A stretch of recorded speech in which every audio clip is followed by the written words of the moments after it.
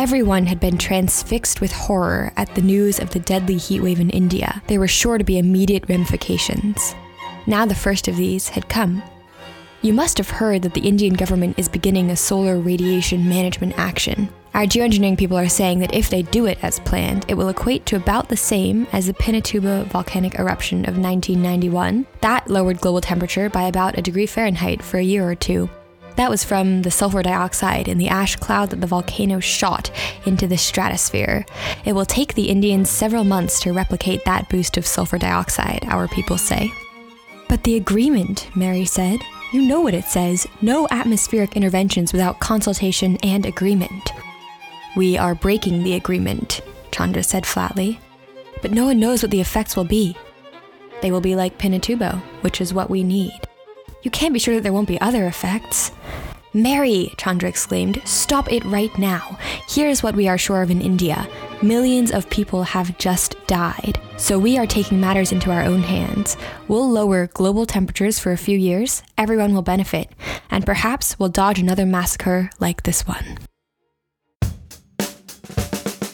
You just heard an excerpt from Chapter 4 of Kim Stanley Robinson's Ministry for the Future. This is Climate Futures at Harvard, a podcast talking to activists, experts, and Harvard professors about big ideas, big solutions to climate change, social, technical, and economic. This season, we're following along with Kim Stanley Robinson's science fiction novel, Ministry for the Future. One of the major plot points in this book is a deadly heatwave in India that leads the Indian government to pursue solar geoengineering, specifically injecting sulfur dioxide into the atmosphere, as we just heard in that passage. And today, we're very lucky to have one of the world's foremost thinkers on solar geoengineering, David Keith, who is Gordon McKay Professor of Applied Physics at Harvard. He's an engineer, he's a scientist, he's a professor of public policy at the Harvard Kennedy School as well, and he's really one of the main advocates for researching the possibilities of solar geoengineering, climate engineering more broadly, and technical solutions to climate change. But he's also really thoughtful, as you'll see today, about the policy implications and the ethical and the social implications of the ideas he's putting forward. So without further ado, Professor Keith, do you want to introduce yourself a little bit? My name is David Keith. I'm a professor at Harvard. I had a philosophy undergrad and I did experimental physics. My PhD was physics. And I started to do some of this stuff in about 89 while I was a graduate student. And actually some of the first work I did was on solar geoengineering. So I guess I've been working on it forever. But for most of that time, certainly for most of the 90s and early 2000s, it was a small fraction of what I did. And you've written a very accessible book called A Case for Climate Engineering, in which you explain the idea of solar geoengineering and you go into the kind of pros and cons, the ethical questions that are at stake here. But one thing that you're very careful to say in your book is that the word geoengineering is actually a very broad word and it could refer to quite a few different things. And in this episode, we're really focused on specifically solar geoengineering, or to be even more technical, stratospheric sulfur injection. The way I think about it is there are broadly 4 things we can do about climate. We can cut emissions, we can remove carbon from the atmosphere, which you could call carbon geoengineering, and some people do. You can do this, so what I call solar geoengineering, but you could call it solar reflectivity intervention, or you could call it capitalist climate fucking. You can really call it what you want, but the point is it's a thing, and it's pretty different from carbon removal. Not to say one's better or not, they're just different. And then there's local adaptation measures. So to me, there's those 4 things, and those are really 4 pretty distinct things. And we'll hear later on how those 4 things can work in tandem or be combined as climate responses. But first, I'll clear up what solar geoengineering is by reading the very first paragraph of your book, which says, it is possible to cool the planet by injecting reflective particles of sulfuric acid into the upper atmosphere, where they would scatter a tiny fraction of incoming sunlight back to space, creating a thin sunshade for the ground beneath. To say that it's possible understates the case. It is cheap and technically easy. The specialized aircraft and dispersal systems required to get started could be deployed in a few years for the price of a Hollywood blockbuster. Is that still how you would explain the idea? I mean, the underlying idea of solar geoengineering is simply to make the Earth a little bit more reflective, which could reduce some of the dangers of accumulated carbon dioxide that cause climate change. So reduce some of the climate change for a given amount of accumulated carbon dioxide. And one of the ways to do solar geoengineering is to put reflective aerosols in the stratosphere. Aerosols are just little droplets or dust particles. And one of the dust particles or droplets we know the most about is sulfuric acid. So there are a whole lot of risks and reasons to not do this, which I'm sure the listener is probably thinking about right now. But let's just start this discussion off by making it really clear what the benefits are. Why are we even considering this idea, which might seem so strange or so instinctively difficult for many of us to get our heads around? One thing that you say in your book that really convinced me was, quote, crop losses, heat stress, and flooding are the impacts of climate change that are likely to fall most harshly on the world's poorest. The moderate amounts of geoengineering in this slow ramp scenario are likely to reduce each of these impacts over the next half century, and so it will benefit the poor and politically disadvantaged who are most vulnerable to rapid environmental change. As we see in the Kim Stanley Robinson book, soil geoengineering is imagined as being used to combat a deadly heat wave in India. Can you talk a little bit about those benefits? What are the benefits of geoengineering, and has your view on this changed since you wrote that paragraph? There are lots of things we think about as climate hazards. So there's sea level rise, flooding people, there's extreme storms, there's damage to crops. But in fact, it might well be, this has nothing to do with solar geo, that it increasingly seems likely that the dominant human impact is really through heat, reducing people's productivity, reducing their ability to learn, and killing them. If you measure, say, like the total number of deaths you expect in 2050 from climate change, I think it's likely that the direct heat deaths completely swamp storm deaths and deaths from sea level rise and many of those other effects. So actually reducing heat, especially reducing peak temperatures, if solar geoengineering does that well, and there is actually people haven't looked at that very much, would that pretty directly be useful in that sense. Can you put a number estimate on potential lives saved with solar geoengineering? It depends a lot on what your scenario is for how warm it's getting. Under a world that was, say, 2 degrees centigrade, you're talking about increases in all-cause mortality that are more than 0.1%. It gives you a sense of that's like, one way to think about it is like right now, air pollution kills of order 6 million people a year. So air pollution is like a COVID every year globally, because COVID's probably killed 10 million. So I think you should think about air pollution now is like that, and climate, if we didn't do much to mitigate late this century, is being sort of 10 times worse than that. And another striking thing you say in your book is that solar geoengineering was cheap and relatively easy to do, at least for governments. Can you elaborate on the capital cost of geoengineering? Well, it depends how much you want to inject. And I think in these discussions, it's really not very useful to say not that expensive. You have to have some numbers. So I think if you wanted to inject enough sulfur to cool the earth sort of very roughly 0.5 degree centigrade, I would think the annual operating costs would be somewhere in very round numbers between, say, a few $1 billion and a few tens of billions of dollars per year. But the capital cost to build that up would be higher because you have to actually build the aircraft. So first of all, how much sulfur are we talking? And second, in Kim Stanley Robinson, we have this injection being done for a few years and then stopped. Is that a probable scenario, or would we practically have to keep injecting sulfur once we started? The order of magnitude is 1 million tons of sulfur per year. I think it would be bad public policy to do a large amount for a short amount of time, because you'd see sharp transients, and there are lots of reasons we believe that would make a lot of unequal climate impacts. So I think it's a poor idea, but there's no have to. And if you're asking me to predict what will happen, I just don't think I have any idea.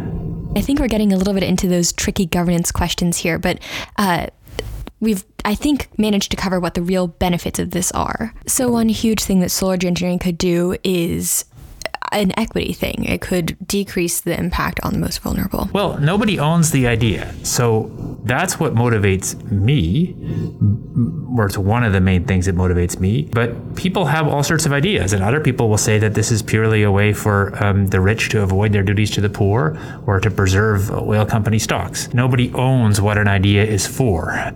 You're recording this on a computer. What's that computer for? Is it a mechanism for Apple to steal your privacy? Is it, what kind of tool is it? There's nobody owns a simple definition of what it is. Well, I think that takes us nicely into arguments against solar geoengineering, and one of the ones that you just mentioned is the idea that somehow oil companies are benefiting from this. Somehow solar geoengineering is an excuse to not mitigate carbon or not reduce carbon emissions quickly. I think people really don't spell out that scenario in a serious way. Are the oil companies actually deploying geoengineering and then arguing that that means they can keep producing? But oil companies, they lobby, and they lobby by lying, but in the end, they produce what people buy. I think this just misunderstands the way the system works. So would oil companies and other people who are very dependent on oil profits lobby for slower emissions reductions if there was solar geoengineering? Yeah, they sure might. And it probably doesn't make much difference who's doing the solar geoengineering. But let's quickly back it up and talk about, I'm sure there are also physical risks.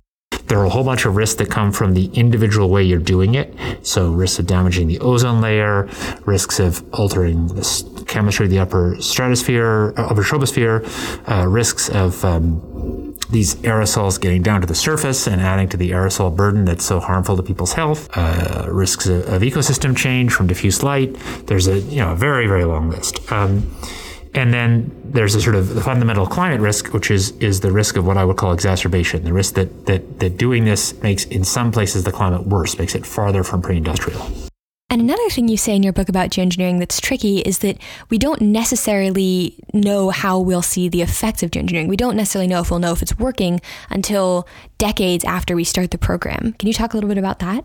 Well, it depends how much. But yes, if you're doing it in the ways that I and many other people have advocated, where it would ramp up slowly, and you were ramping it up, say, for 20 years, ramping it up to, in these watts per square meter units, something like a half a watt per square meter or something, yes, it would not be obvious. You certainly couldn't detect by any easy way on the ground that this was happening. Well, you'd hope to see a reduction in many of the key climate hazards relative to the world where this hadn't happened. So reduction in climate hazards like peak precipitation or peak temperatures or sea level rise, for example. And some will point out that there's just some extent to which we don't know what this kind of solar geoengineering will do. And maybe that presents a kind of global worldwide risk that is just too big for us to ever take it on. How would you respond to that? Well, so that's certainly a true statement. We can't account for all the risks. So what are the untouchable things? I think the answer is the fact that we can't account for all the risks is trivially true. We all know it. It does seem that the risks of relatively, I think the answer is the risks of geoengineering that was done with some attempt at benevolence, which doesn't mean a perfect answer, but it means you're trying to achieve a good, do seem to be pretty small compared to their benefits from what we know now. I think the same could actually be said of nuclear power, but I think the big difference is that nuclear power can clearly be used for malevolent ends in all sorts of ways, most obviously nuclear weapons.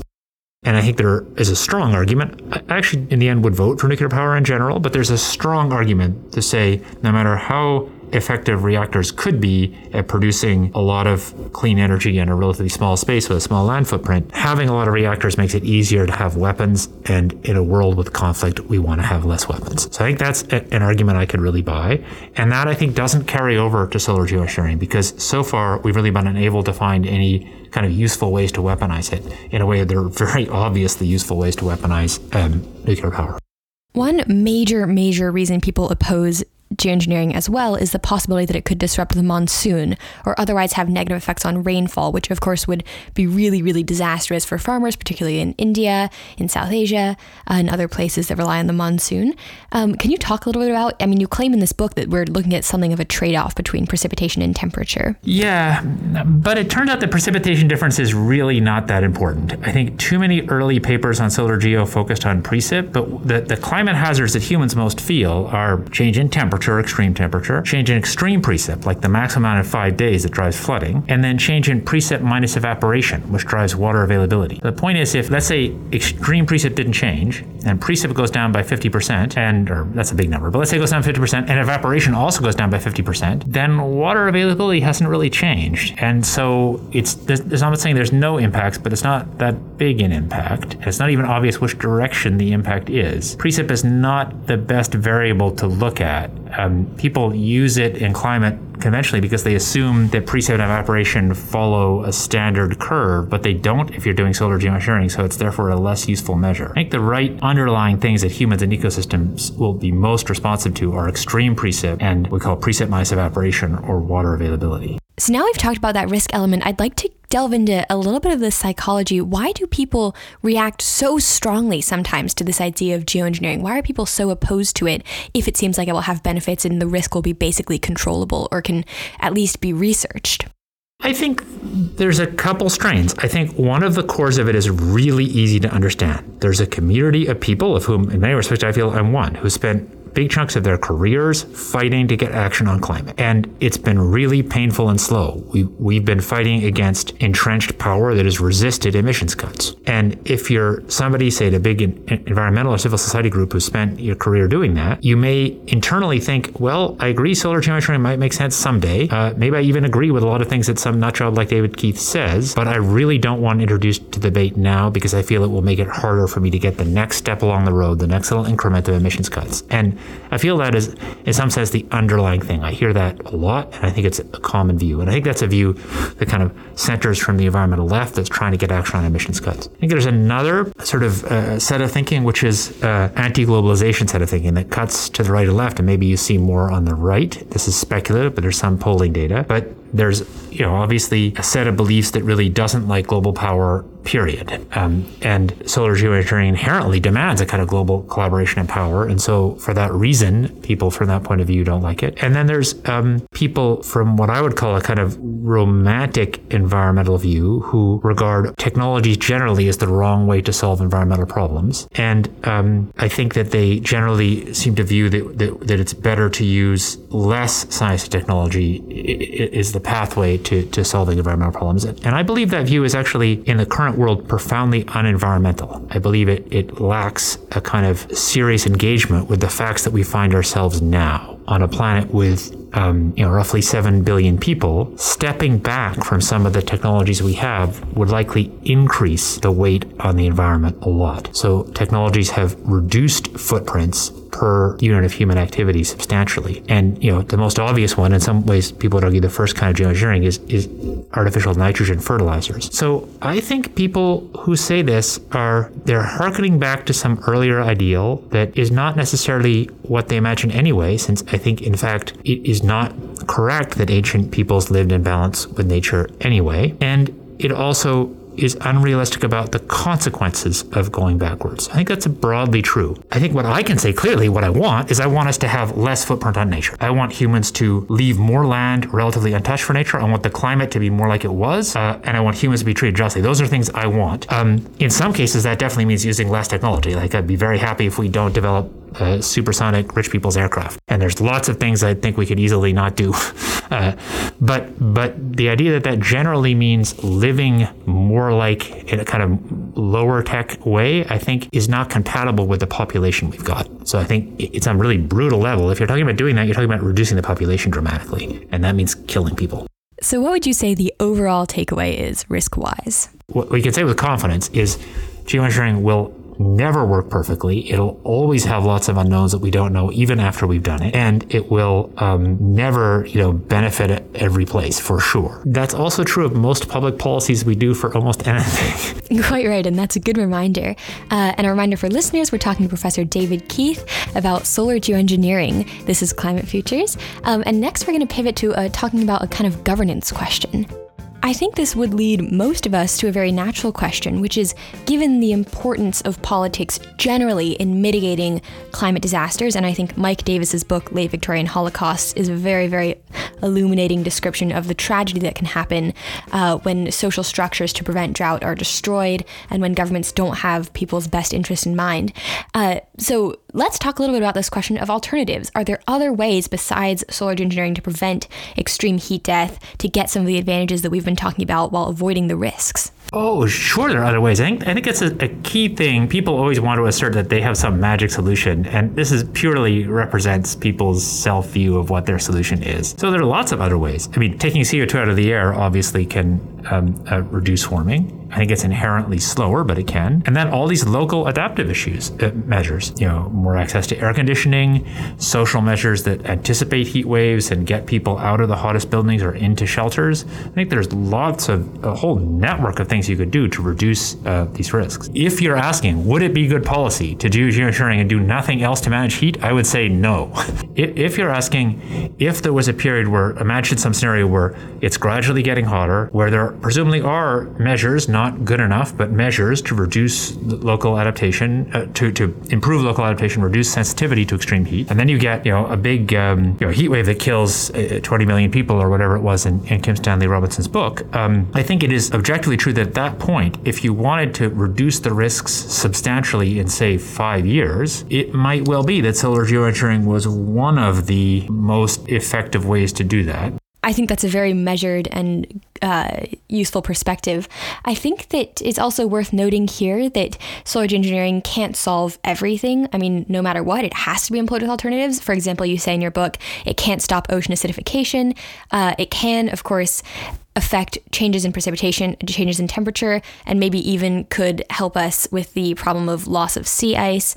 But we have to consider it along with the broad problem of climate governance, of how we're going to avoid disaster. And I think it would be really interesting now to hear some of your thoughts about governance, about how this geoengineering idea is going to be managed with the kind of global decision making that we're making today. Is it possible for there to be a kind of global democratic consensus about geoengineering, whether to do it or not do it, or research it or not research it? We're not making globally democratic decisions about essentially anything. We're not making them about nuclear weapons or vaccines or distribution of capital flows or patent rights or internet.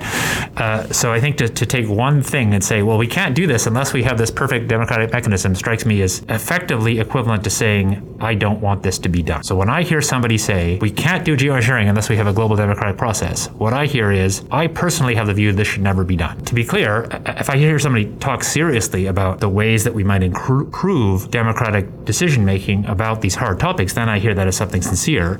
If you admit that this is a problem for a whole range of topics and it's not clear, there's some ways in which geoengineering is harder and some ways in which it's not.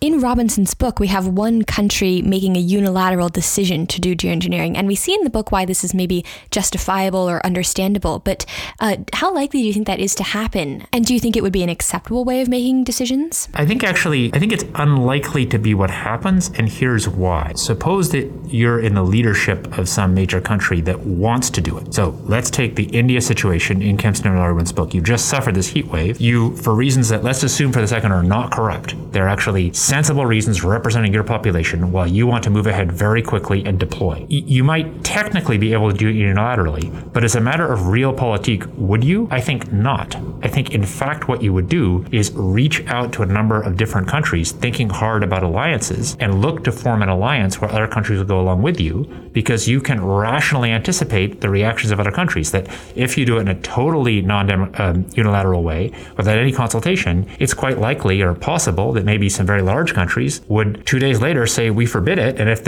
it was China and the US, you'd more or less have to comply or risk nuclear war. So what would you like to see? I'd like to see an enabling treaty that didn't either forbid or mandate solar geoengineering, but provided some structure for nations to talk about what should happen. I want to go into some ground here that I don't necessarily go into in these interviews, which is a kind of more broad existential question. And I sometimes, when I am myself thinking about climate change, I wonder if the international institutions, the status quo that we're so used to and we put so much faith in as the manager of the climate crisis, might not be as stable as we think it is. I mean, can we really rely on institutions like the UN being present in 100 years in a bad case climate scenario where there's conflict and there's war and there's huge instability? Can we assume things like the UN will really last? No, I don't think we can assume that for sure. I think that kids these days, to use a hackneyed phrase, are not worried enough about instability. I think we've lived through a long period of political stability, and people assume it will just go on. And I personally worry quite a lot about really big instability, much larger than what's happened in the last few years, that could involve wars using biological agents or nuclear weapons, or could involve a real upending of the current international order with new power coming from robotic weapons or new uses of AI or new uses of ways to manipulate people. So I think that the world might be pretty unstable. I think that the chance of actual extinction, I have no way to evaluate it, but intuitively I don't feel that's very likely. But I think the possibility of a really sharp event or set of events that breaks the kind of smooth trajectory that we've been on for the last few decades, that feels to be pretty plausible. I think that a lot of those things are a lot bigger than anything that geoengineering does one way or the other. So I kind of don't worry about geoengineering. I know some people worry that geoengineering is somehow a huge driver, but I think people are like kind of get fixated on it and can't put it into perspective. I actually don't think geoengineering is that important compared to these other things that will upend international affairs. And what do you think needs to be researched? What should we be spending more resources on? We need to understand better what tools could be used for deployment, because one of the fundamental things that happens with solar geoengineering is people will sometimes argue, to me literally, I hear people say this, is from big environmental groups, for example, they say, well, broadly, we won't say it publicly, but we kind of agree this might happen someday. But we don't really think there needs to be a lot of research because we think that more or less if somebody wants to do it, they can do it. And I think that really misunderstands how little we know in some ways and how research is kind of formed around some assumptions about what's possible, but we really need to actually do some work to investigate those assumptions. What I think you can do is think about what scientific things you would do, could be done, to reduce the uncertainty in predicting the consequences of some geoengineering intervention. And that's a big range of science, from laboratory science to some experiments. But the experiments are, you're fundamentally improving our knowledge and our models. So experiments are not like little toy geoengineering where you test if it works or not. That maybe works, if you want to build 1,000 staplers, you can build one model of a stapler and test whether it works. But if you're trying to do something that's a kind of one-time intervention in the planet, the idea that you sort of do a closed form test is not meaningful in ways I understand. That's interesting, and I think we'll end on another highly speculative note. I think one real takeaway I've had from this interview is that I think solar geoengineering is worth researching, but it clearly has to be accompanied by deep decarbonization. It clearly has to be just one tool in the toolbox. And so this is kind of a tough last question, but what do you think the odds are that deep decarbonization is actually going to happen? I think the chances of deep decarbonization are very high. And the only question is the time scale of how quickly it happens. I think that the history of the last, sort of since the Second War is that many of the big environmental problems, maybe most of the big environmental problems, maybe all of them except climate, that have been really clearly identified, there's been real progress to resolving. It's all been slower than we wanted, and there's been huge harm done. But, from toxic metals like lead to organochlorine pesticides to the global ozone layer to air and water pollution, these are all things where humans have made really large progress in many cases. And not as much progress as I would like, but it's not as if we just did nothing. And essentially in all those, I would say we basically are on a course, slower than I would want, to deal with them, to remove the pollutant and to resolve the problem. And I don't see a reason in the end why climate is different. I think it is harder because of the way it's global and because of the long time constant, but I think it's very doable. And I think we have the luck that it suddenly seems easier than maybe we thought to decarbonize in some ways because of like the sudden decreases in the cost of solar power that really are really quite fantastic. They're the biggest thing in the energy landscape in my career. So I think it's very doable. The question is just how quickly it happens. Everybody tends to think of geoengineering and decarbonization as being so coupled, and all these if-then questions, at least for me, maybe I'm just been too trained by it's kind of like a classical public policy decision theory. I think the decisions are largely uncoupled in the sense that the decision to choose geoengineering at some level balances a bunch of geopolitical considerations, and then it balances the benefits of doing it against the harms of doing it. Those benefits to harms are not that different in a world that's at 1.5 or a world that's at 2.5 or 3. The benefits certainly grow a little bit as it gets warmer, but it's not like, a lot of people sort of assume if we got to 1.5, well, we wouldn't need geoengineering. I think that's crazy. Well, it isn't a need question, but there might still be benefits at 1.5. You'd probably do less of it, but the benefits would be very real if they're there. Maybe there aren't benefits, but the point is it doesn't make that much difference whether you're at 1.5 or 2.5. That's interesting, and I suppose a slightly hopeful note for us to end on, maybe. Professor Keith, it's been really a pleasure, and it's been a very challenging and interesting conversation for me. Thank you so much for coming. Thanks a lot. Great to have all these podcasts bubbling up. Cool. This has been episode 4 of Climate Futures. I'm your host, Annalisa Kingsbury-Lee. Today, we talked about the big idea, the big technical solution, or one possible solution to climate change, solar geoengineering with Professor David Keith. We've also been talking about lawsuits on behalf of youth to fight climate change. We've been talking about space-based solar power, and we've even been talking about climate blockchain. And stay tuned for future episodes. We're going to really delve into that climate governance question that Professor Keith talked about so much today. With that, thank you so much for listening to Climate Futures.